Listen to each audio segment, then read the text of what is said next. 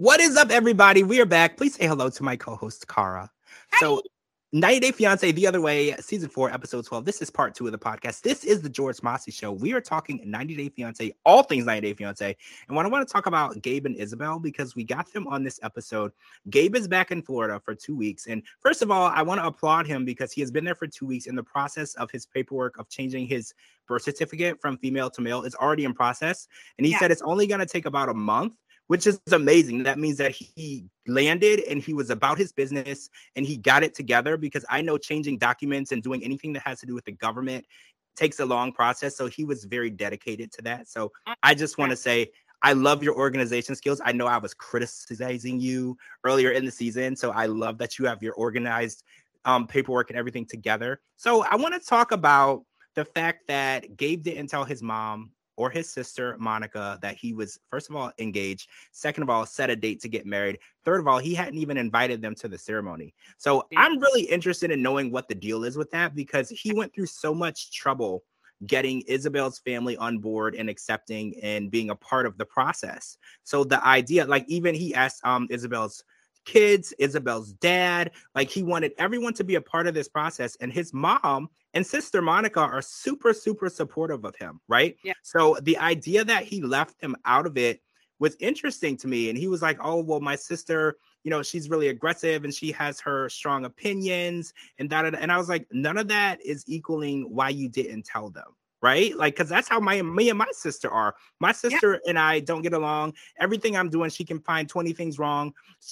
Whatever she's doing, she can find, I can do the same for her. But I would still tell her. So what's going on here? Yeah, something's fishy there. But first of all, I want to say, when they showed Gabe's mom and Gabe's sister, I couldn't tell who was the younger one.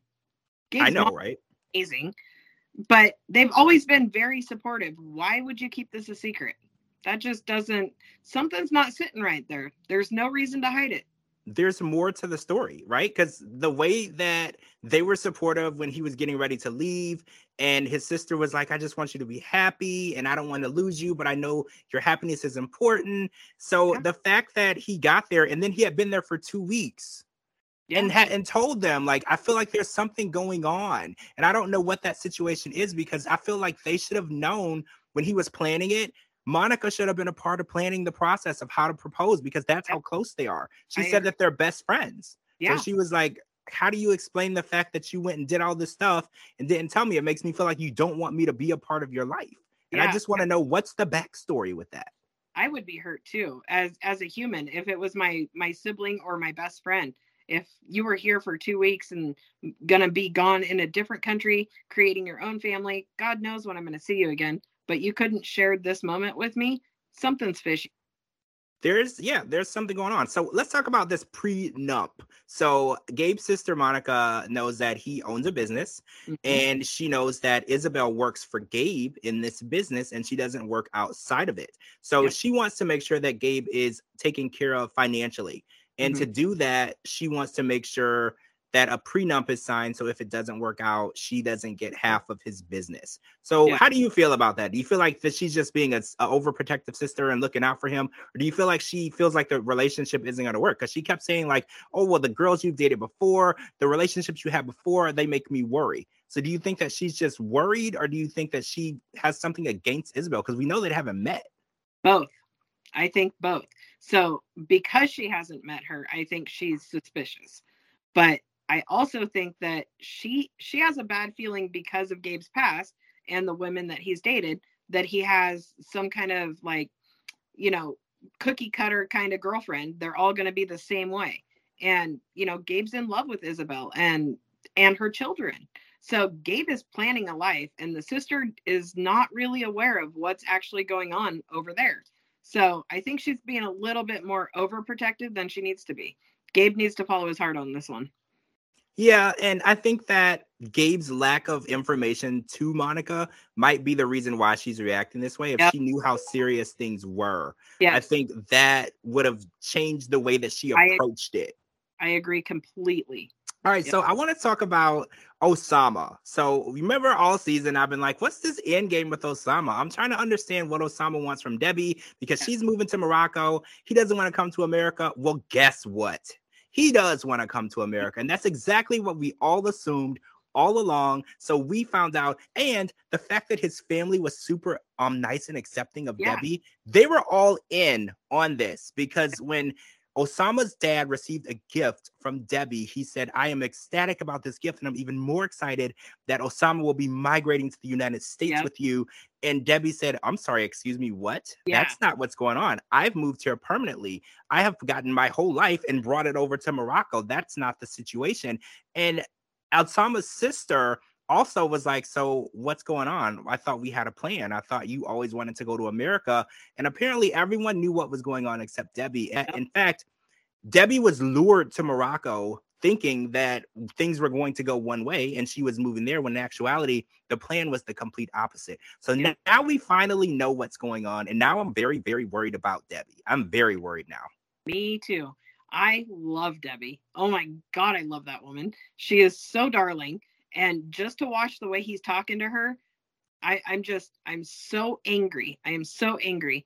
And when she said, I can hear my kids saying this and I can hear my kids saying that, this is hurtful to Debbie on more than just the level of feeling betrayed by him wanting to come to America and her not knowing. But she did. She packed up her life.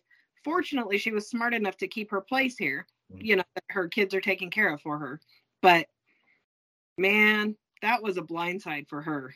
I mean, to call her mentally ill for asking questions, to wanting to know, what the plan is. I'm a planner, right? So I don't. Off. I know.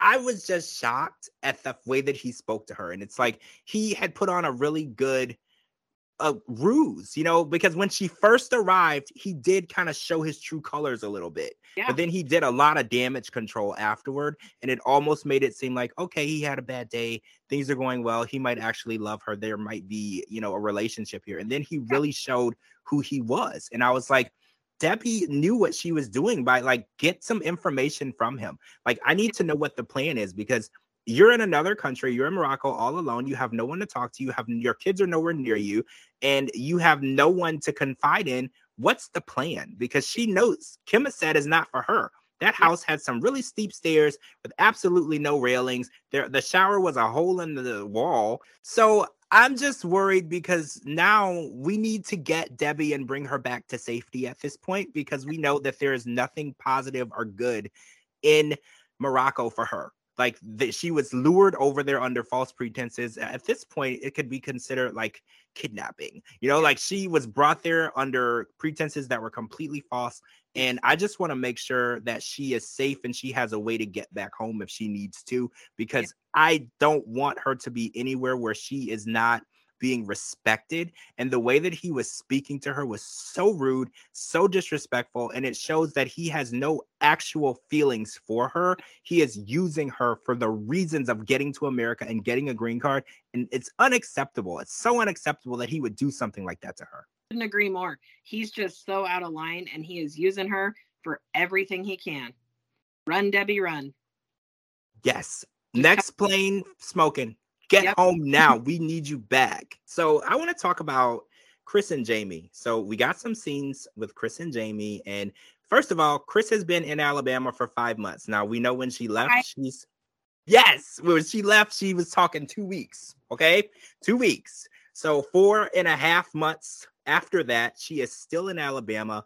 And as of that time that she was filming, it didn't really look like there was any plans to get back to Bogota. And her mom feels like Jamie is treating Chris like a sugar mama. And that was her mom's fear. She's like, well, I don't think this is good because you're the only one working. And I was like, well, Jamie was kind of working, Mom. She was working before Chris got there. Jamie had her own place. Jamie had her own job. Jamie had her own life. They were building a life together. And then Chris left, leaving that life that they were building together up in limbo. And I was like, I just don't know what the situation is, because Jamie is kind of waiting around, because she's like, this is our home together. This is where our lives. She doesn't know what to do. Her friends, everyone is telling her, Alex is like, you need to throw in the towel. You need to move on. And she's like, but I want to hear her out. I want to give her the opportunity, to explain to me what's going on, because they're barely speaking. She's not taking Jamie's calls. And Jamie is kind of like, I feel like I married a person who doesn't exist. Yeah. She's like, I'm in a relationship, I'm married, but they don't exist. And it seems like for Chris, it's all about money, because there was a story where Chris said that she sent Jamie $1,000 and Jamie said it wasn't enough to pay for rent and bills and a gym membership. And she said that Jamie threatened to sell her dad's locket necklace with his ashes in it. And a lot of people online were like, that doesn't sound right.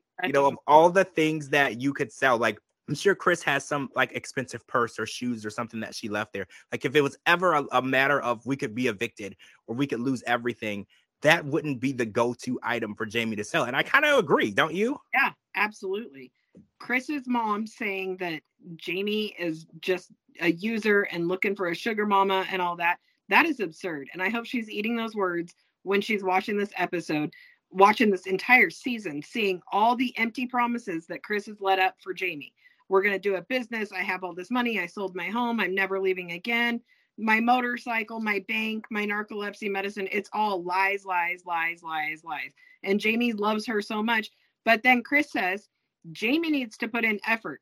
Okay, you're the one that's not answering the phone calls. Jamie is putting in all the effort. Jamie's the only one putting in the effort. So that's BS. I was so angry over that.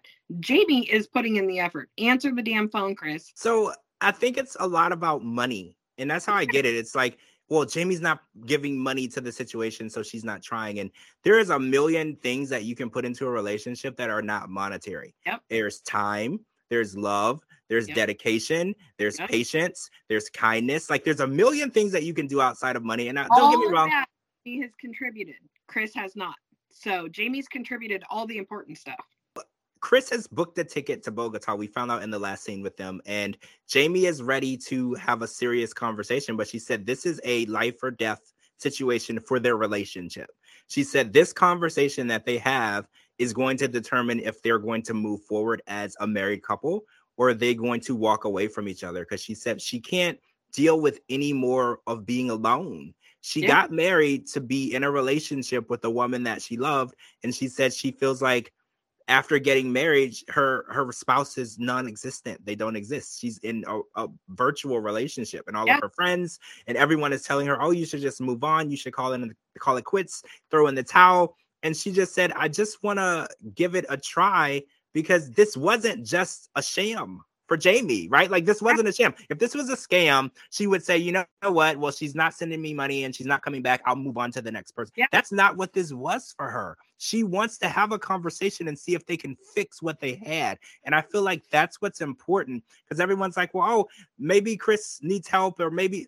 But I feel like if it was a scam, Jamie would just say, you know what, I'll move on to the next person. This isn't working out. Because that's what us artists would do. They wouldn't spend any extra time with anybody that isn't doing anything for them, Yeah, absolutely. When Jamie talks about Chris to anybody, doesn't matter who it is, she tears up. There's emotion behind it. There's love behind it.